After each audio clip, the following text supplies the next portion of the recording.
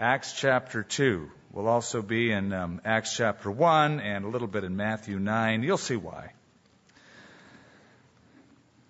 I find it noteworthy that Jesus never once said to a worldly crowd, "Come to church."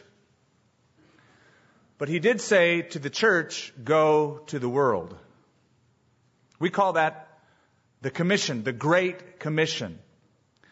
It's found very succinctly at the end of the Gospel of Mark. Jesus said, "Go into all the world and preach the gospel to every creature, and whoever believes and is baptized shall be saved. Whoever does not believe shall be condemned."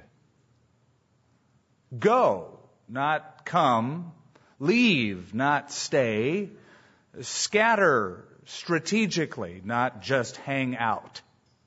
Furthermore, Jesus in Acts chapter 1 gave to his disciples the pattern for it. He said that you will be filled with the Holy Spirit. You'll be my witnesses in Jerusalem, throughout all of Judea, into Samaria, and then into the uttermost parts of the earth. Now, we've been camped in Acts chapter 2 for some time. We've looked at what happens when the church gathers together, but we've only briefly identified what's on either side of this passage. And what's on either side, sandwiched between the passage that we've been looking at so carefully, what's been on either side is evangelism. We notice that in verse 40, with many other words he testified, that is Peter, and exhorted them, saying, "Be saved from this perverse generation." Then those who gladly received his word were baptized, and that day about 3,000 souls were added to them. And then verse 47, praising God and having favor with all the people, and the Lord added to the church daily those who were being saved. So that then is evangelism in Jerusalem. As we follow through the book of Acts, we discover the pattern Jesus gave, Jerusalem, Judea, Samaria, the uttermost parts of the earth, is followed. So that when we get to the 8th chapter of the book of Acts, they're going outside of Jerusalem into Judea and Samaria, and then the rest of the book of Acts is the uttermost parts of the earth. You remember when Jesus told a couple of his disciples up at the Lake of Galilee, he said, "Follow me and I will make you fishers of men." Now, I don't know how many of you like to fish. In fact, I'd like to just see a show of hands. How many of you like to fish? Okay. Great. There even saw a few gals up there. I'm not a great fisherman. In fact, I've never really gotten into it. My dad was big into it. And I think that he was a little bit reluctant that I wasn't. He loved it. And I've never gotten into it, but I did have a friend who loved it, so he took me once up to the Sierras, and he talked to me all about fly fishing, and it was the greatest thing in the world. I'd never done it, so it was beginner's luck, and it made him really mad, because I caught the biggest fish. I've discovered something about fishing, though, just a little that I've known about it, or known people who know about it, that the best fishing is sometimes hard to get to. Now, if you're into fishing, let me ask you this question. Would you rather fish in a place where thousands of people are stepping over each other, where it's the same lake that's been fished with the same bait over years and years and years, or would you rather go to a place where, though it's a little difficult to get to, it's a little more dangerous in terms of the environment, the fish are really good? Well, I just described missions to you. That's what missions is.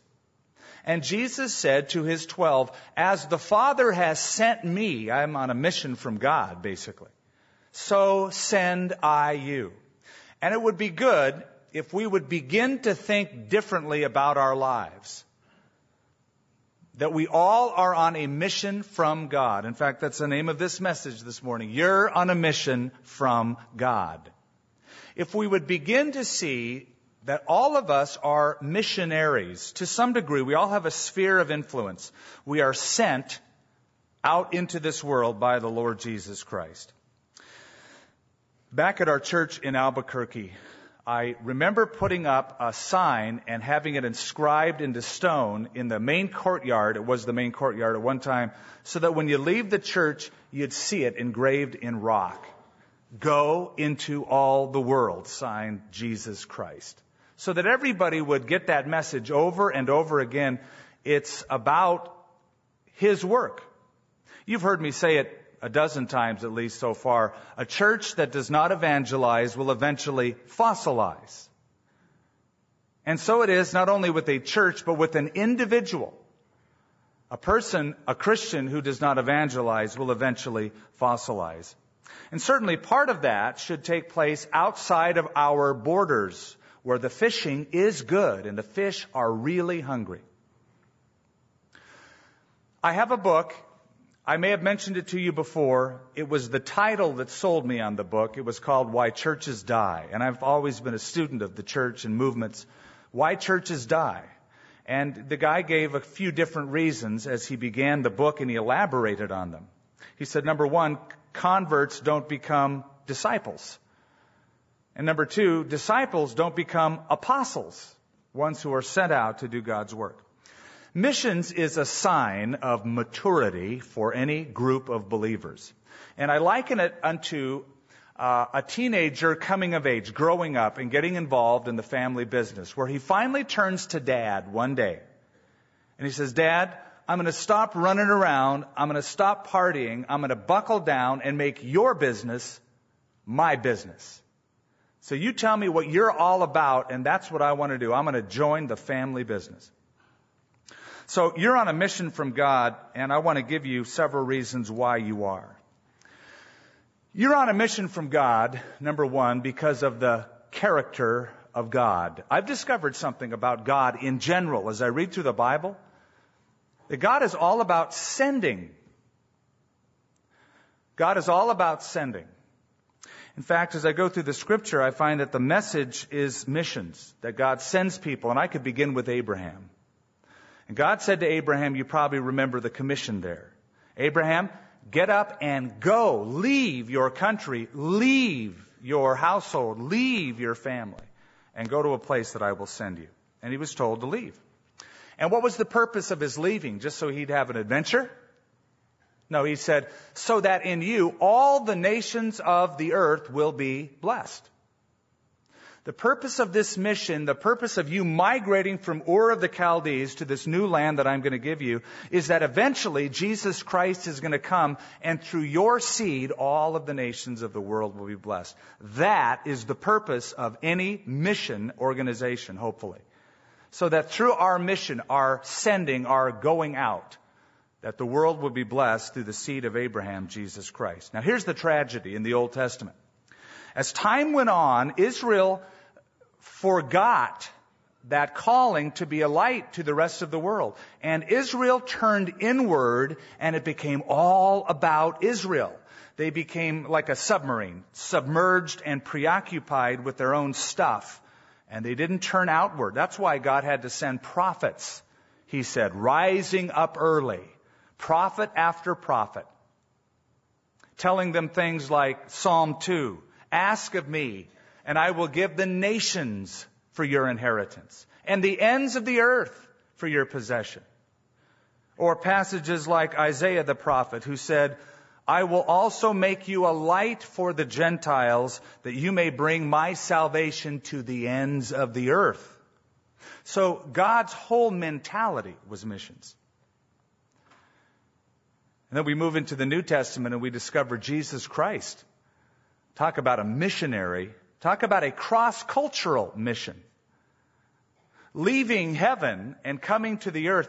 If you have ever traveled to a foreign country, you experience what's called culture shock. You know, there's no McDonald's over there. They drive a little bit differently. There's a lot of different smells, ways of doing things, diet, everything. You go through this period of shock. It's so different from what you're used to in the United States. Imagine the shock of leaving heaven and coming to the earth in the manner in which Jesus did. Philippians 2, he made himself of no reputation, and he took on the form of a bond servant. And any missionary that has to pour himself out to adapt to another culture, in some degree experiences that. It was Robert Speer who led the student volunteer movement who said, if you're going to follow Jesus Christ, then you must follow him to the ends of the earth, because that's where he's going. That's where he's going. He said it's impossible to conceive of God without thinking of him as a missionary God. He came into this world to seek and to save those who were lost. The Son was on a mission from the Father. Then we move from the Father to the Son to the Holy Spirit. The Holy Spirit was all about missions. 60 times in the book of Acts, the Holy Spirit is appearing as the gospel goes out from Jerusalem, Judea, to the uttermost parts of the earth. 60 times he's orchestrating that. In fact, he's the one who empowered it. You will be filled with the Spirit and be my witnesses in Jerusalem, Judea, Samaria, and the uttermost parts of the earth. So you're on a mission from God because of the character of the God you serve. Here's the second reason. You're on a mission from God because of the condition of the harvest. Now in Matthew chapter 9, it says that the multitudes were coming around Jesus and he looked at them. It's at the end of Matthew 9 around verse 37, 36, 37, 38. We're told when he saw the multitude, he was moved with compassion, because they were weary and scattered like sheep having no shepherd. And then he said to his disciples, as he looked out at the crowd, he said, the harvest is truly plentiful, but the laborers are few. Therefore pray to the Lord of the harvest that he might send laborers out into his harvest. Notice that Jesus saw the crowd differently than sometimes we see crowds. We see them sort of as a pain, obnoxious. They're hindering where I want to go. They're around me. I don't like that. Jesus had compassion because they were weary and scattered. That speaks of an inward condition of the soul. In fact, one translation says, he noticed that they were exhausted by their troubles and their long, aimless wandering. So there's Jesus looking at the crowd, looking beyond the withered arm or the blind eye or the deaf ear, noticing a weary condition of the soul, and that's how he viewed the harvest. And this is the bottom line. Jesus cared, and to do missions, it begins with a care, a concern. J.C. Ryle said something, he was a bishop back in England. He said, the highest form of selfishness is a man content to go to heaven alone. Now think about that. The highest form of selfishness is a man who's content to go to heaven alone. We can talk all day about how the church should strategize and mobilize and talk about organizing missions, but it's all window dressing without an essential ingredient, a concern for the lost. A real concern for the lost. To look at people differently than perhaps we have looked at them in the past. Jesus saw they were weary, scattered, exhausted by their troubles. When Jesus looks over the city of Jerusalem, as he's going in toward his crucifixion, he looks over the city and he says, oh, Jerusalem, Jerusalem, the one who killed the prophets and stoned all them that are sent unto you. How often I would have gathered you as a hen gathers her chicks, but you were not willing. That's a concern. Or Paul the Apostle, when he writes in Romans chapter 11, and he says, I have a great heaviness and continual sorrow in my heart for my brethren, my countrymen, the Jews. I could wish myself were accursed from Christ for them. So leading a person to Christ begins with loving a person with deep concern for their soul. And we talk about that book, Why Churches Die, by Hollis Green. Whenever a church starts turning inward and all the activities are about the enjoyment of the members of that organization, if all of it's consumed with that, it's on the way down. That's where the fossilization takes place. That's where the fossilization takes place. Somebody once said the church is the only society that exists for the benefit of non-members. Then Jesus said to them, that's also in Matthew 9, he said, the harvest is truly plentiful. That's the condition of the harvest. The harvest is truly plentiful, but the laborers are few. Therefore, pray that the Lord of the harvest will send out laborers into the harvest field. Notice he says, pray for workers, laborers, not supervisors. I don't need armchair quarterbacks here. I don't need people who say, I'm looking for a career. Ministry's cool. I want workers. I want people who do the stuff. I want people who will be willing to be sent. If you were to line up all of the lost people on planet Earth, I'm told, lining them up back to back, you would form a line around the globe, the Earth. You'd form a line around the Earth 30 times. And the line grows 20 miles longer every single day. That's what we're up against.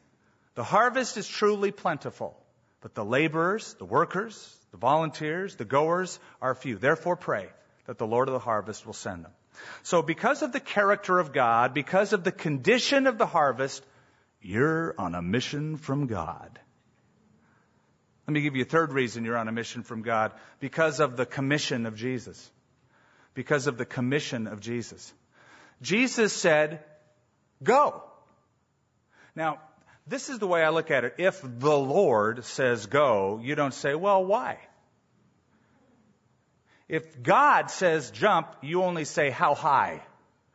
If the Lord says go, you just say where, when, how. So that really is first and foremost reason why missions is so vital, because Jesus said go into all the world. It's also interesting, we've been talking about Matthew 9 the last few minutes. Jesus said, pray to the Lord of the harvest to send out laborers into the harvest field. In the very next chapter, he tells the 12, the ones he told to pray, to go. Now think about that. Picture it. I want you guys to pray because the harvest is great and we need workers. Okay, Lord, we'll do that. Father, we pray that you'll send out workers, laborers into that harvest field. Amen. And as soon as they're done, Jesus said, okay, I'm going to answer your prayer. Go. I find that to be a pattern, incidentally.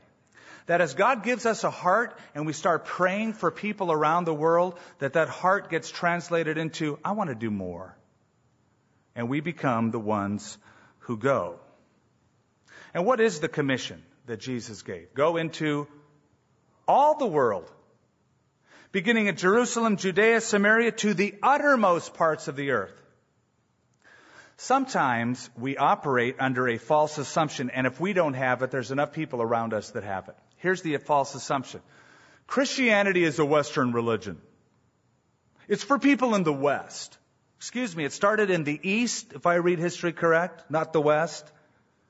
They say it's a Western religion. You have no right to impose your Western Christian values on people around the world. That may sound very politically correct. Only one problem. It ain't spiritually correct. There is little tolerance today for missions. Very little tolerance for the idea of going out, leaving your culture, and talking to everyone around the world the need for Jesus Christ alone. Listen to what musician Frank Zappa once said. Quote, missionary evangelism is the height of cultural arrogance. To go to somebody else's country and attempt through trickery, food, or medical treatment to capture souls for Jesus presumes that the guy with the travel budget and the hypodermic needle has a spiritual edge over the native he's going to save. Again, that might sound politically correct. It's not the heart of God. When Jesus arrived on the scene in Bethlehem, there was an angel who announced the good news. And he said, I'm going to bring you good news. I bring you good tidings of great joy, which shall be to a few people. To the people right here in Bethlehem, or for the Americans later on. And he said, I'm bringing you good tidings of great joy, which shall be for all people, all men, everyone. For God so loved the world that he gave his only begotten Son. Not just for God so loved the American Western culture. It's for everyone. Listen, the treatment for heart disease, lung disease, Hansen's disease, whatever it is, the treatment for disease is universal. The treatment for a lung disease works in India, China, as well as America. And the cure for sin is the same in England, in America, in China, in India, Sri Lanka, as it is anywhere else. It's the same cure. It's Jesus and His blood. And He's the doctor who says to all of us, go. You've got the cure. Go into all the world. So, because of the character of God, because of the condition of the harvest, because of the commission of Jesus. Let me give you a fourth reason. Because of the coming of Jesus. Because Jesus is coming very soon, and we have a limited amount of time to get the cure told. In Acts chapter 1, and I'm going to have you turn to that. Acts chapter 1. I'm just going to start at the beginning and notice a few verses down to verse 11. The former account that I made, O Theophilus, of all that Jesus began both to do and to teach, which infers He's not done yet. He started something. Until the day in which He was taken up, after He, through the Holy Spirit, had given commandments to the apostles whom He had chosen, to whom He also presented Himself alive after suffering by many infallible proofs, being seen by them during 40 days, and speaking of the things pertaining to the kingdom of God. And being assembled together with them, He commanded them not to depart from Jerusalem, but to wait for the promise of the Father, which He said, you have heard from me. For John truly baptized with water, but you shall be baptized with the Holy Spirit not many days from now. Therefore, when they had come together, they asked Him, saying, Lord, will you at this time restore the kingdom to Israel? And He said to them, it's not for you to know the times or the seasons which the Father has put in His own authority, but you shall receive power when the Holy Spirit has come upon you, and you shall be witnesses to me in Jerusalem and in all Judea and Samaria and to the ends of the earth. I've always loved that. I loved it because the disciples become very focused on themselves. He said, wait in Jerusalem, you're going to receive the Holy Spirit, you're going to receive power. He had a purpose for the power. They sort of interrupt Him and say, so now you're going to give us back the kingdom? It's all about us. And Jesus dismisses it. Don't worry about that. Don't worry about setting the date. You get busy. You shall be filled with the Holy Spirit. You'll receive Him. And you'll be my witnesses in Jerusalem, Judea, to the ends of the earth. Now, when they had spoken these things, while they watched, He was taken up, and a cloud received Him out of their sight. So can you picture those guys? They're just, wow. And while they looked steadfastly toward heaven as He went up, behold, two men stood by them in white apparel, who said, Men of Galilee, why do you stand gazing up into heaven? This same Jesus who is taken up from you into heaven will so come in like manner as you have seen Him go into heaven. Let me put all of that together for us. They wanted the kingdom restored. They were all talking about the end time and their part in the kingdom. And Jesus said, don't worry about that. Be filled with the Spirit and be my witnesses everywhere in the world. And they're just gazing up into heaven. And the angel finally has to redirect them. He said, what are you doing looking up into heaven? He's coming again. He'll come back. In other words, you've been given a commission, boys, and you have a limited amount of time in which to fulfill that commission. He's coming again. He's coming again. Think of it this way. In heaven, whether the Lord comes to the rapture next week or you die in a year or whatever, at the end of that, when you're in heaven, you'll never, ever, ever be able to witness to another person. Ever again. The opportunity's over. You're not going to witness to anybody in heaven, are you? You know Jesus loves you and has a wonderful plan for your life. Yes, I know that. I'm here. You see, all the opportunities are here. You'll never be able to pass out another tract in heaven. You'll never be able to support a missionary in heaven. you'll never be able to go into all the world in heaven. It's over. The opportunity between the first and second coming is our opportunity. And Jesus said, his last recorded message, Revelation 22, 3 times he repeats himself, "Behold, I come quickly." Quickly. Now, I know what some of you are thinking. You're thinking, yeah, but that was written 2,000 years ago. I don't think it's that quick. He said that 2,000 years ago, "Behold, I'm coming quickly." Hadn't come back yet. The point is, they expected him to come at any moment. We don't know the day or the hour. We are told to march ahead and be ready. In Titus chapter 2, Paul writes, "We should live soberly, righteously, and godly in this present age, looking for the blessed hope and the glorious appearing of our great God and Savior, Jesus Christ." Furthermore, Peter said something interesting, didn't he? He said, "One day with the Lord is as 1,000 years. 1,000 years is like a day." So you might think, it's been a long time since Jesus said that. Listen, in God's economy, it's only been 2 days. It's only been 2 days. 2 days ago, Jesus said, "I'm coming quickly." So the church has a limited amount of time before the coming of Christ to get the message out. And there's a fifth reason that you're on a mission from God, and I'll close with this. Because of the coming judgment. Because of the coming judgment. Now go back in your mind to what we talked about in Matthew 9 and 10. He looked at the people, and he had compassion on them, and he said, "Look, the harvest is plentiful. The laborers are few. Pray for the Lord of the harvest to send out laborers." Typically, when we hear the word harvest from that passage, we think that harvest simply means evangelism, because Jesus said the harvest is plentiful. In the original sense, if you follow the theme of what the harvest is through the Old and New Testament, the idea of harvest is that of judgment. Is that of judgment. Jesus in John said, "Look, the fields are white." He said, "white for harvest." There was a man traveling through the country, and he looked out of his window and he saw fields, and they were light in color.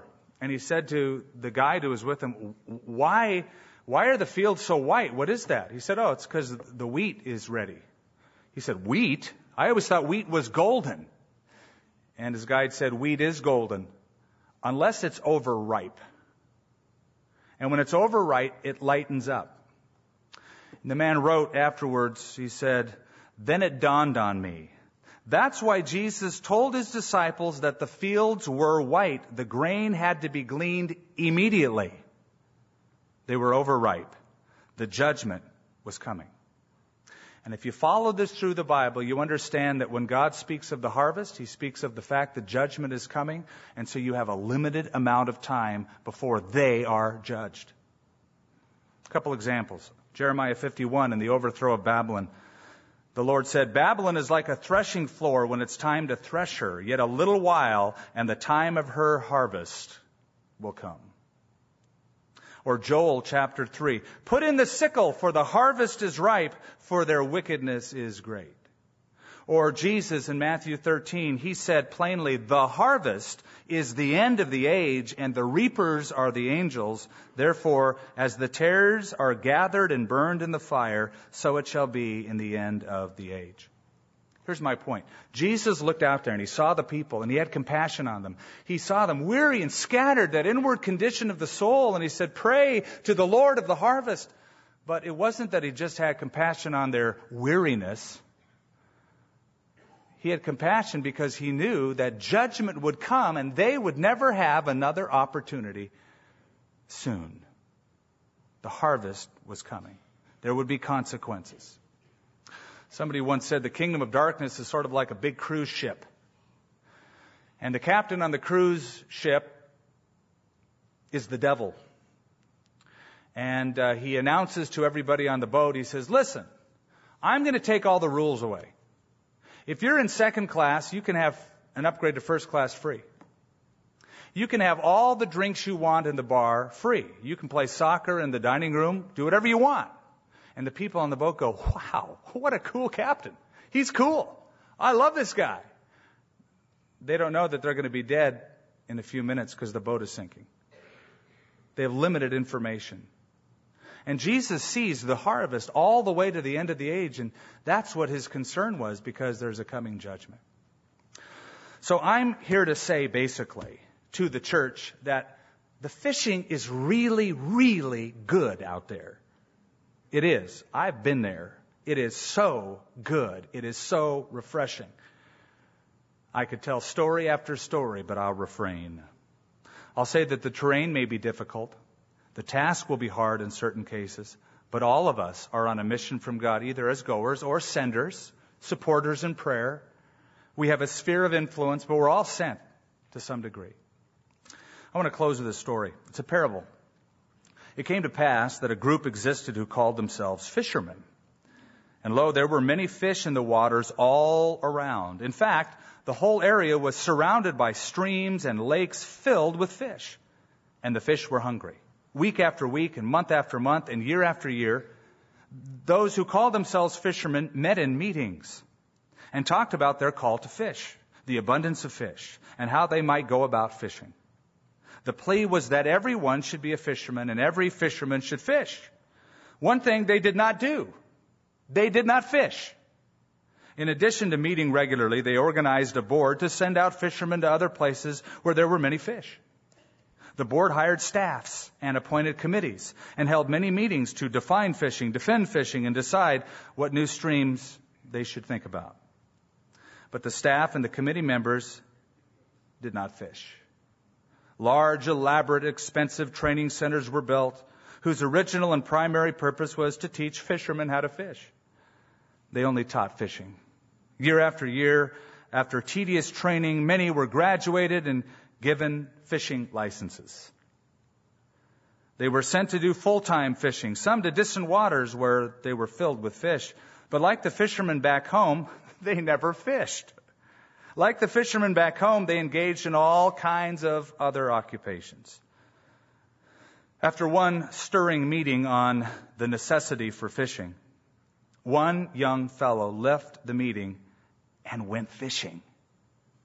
The next day, he reported that he had caught 2 outstanding fish. He was honored for his excellent catch and scheduled to visit all the big meetings possible to tell how he did it. So he stopped his fishing in order to have time to tell others about the experience to the other fishermen. Now, it is true that many of the fishermen sacrificed and put up with all kinds of difficulties. Some lived near the water and bore the smell of dead fish every day. They received the ridicule of some who made fun of their fishermen's clubs and the fact that they claimed to be fishermen but never fished. They wondered about those who felt it was of little use to attend the weekly meetings to talk about fishing. After all, were they not following the master who said, "Follow me and I will make you fishers of men"? Imagine how hurt some of them were when one day a person suggested that those who did not catch fish were not really fishermen, no matter how they claimed to be. Yet it did sound correct. Is a person a fisherman if he never catches a fish? Is one following if he's not fishing? I had a show of hands at the beginning of this message of how many of you like to fish, and a lot of you said you did. I'm not going to call for a show of hands. I'm just going to ask this question. Do you like to fish for men? And I mean that not in the women, do you like to fish for men, but do you all like to fish for the souls of men?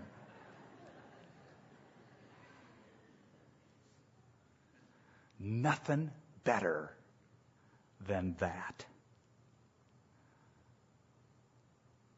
It's my prayer that God will turn us into a group who loves to fish. Wherever we're at, restaurant, bring out the hook. At that board meeting, get that net out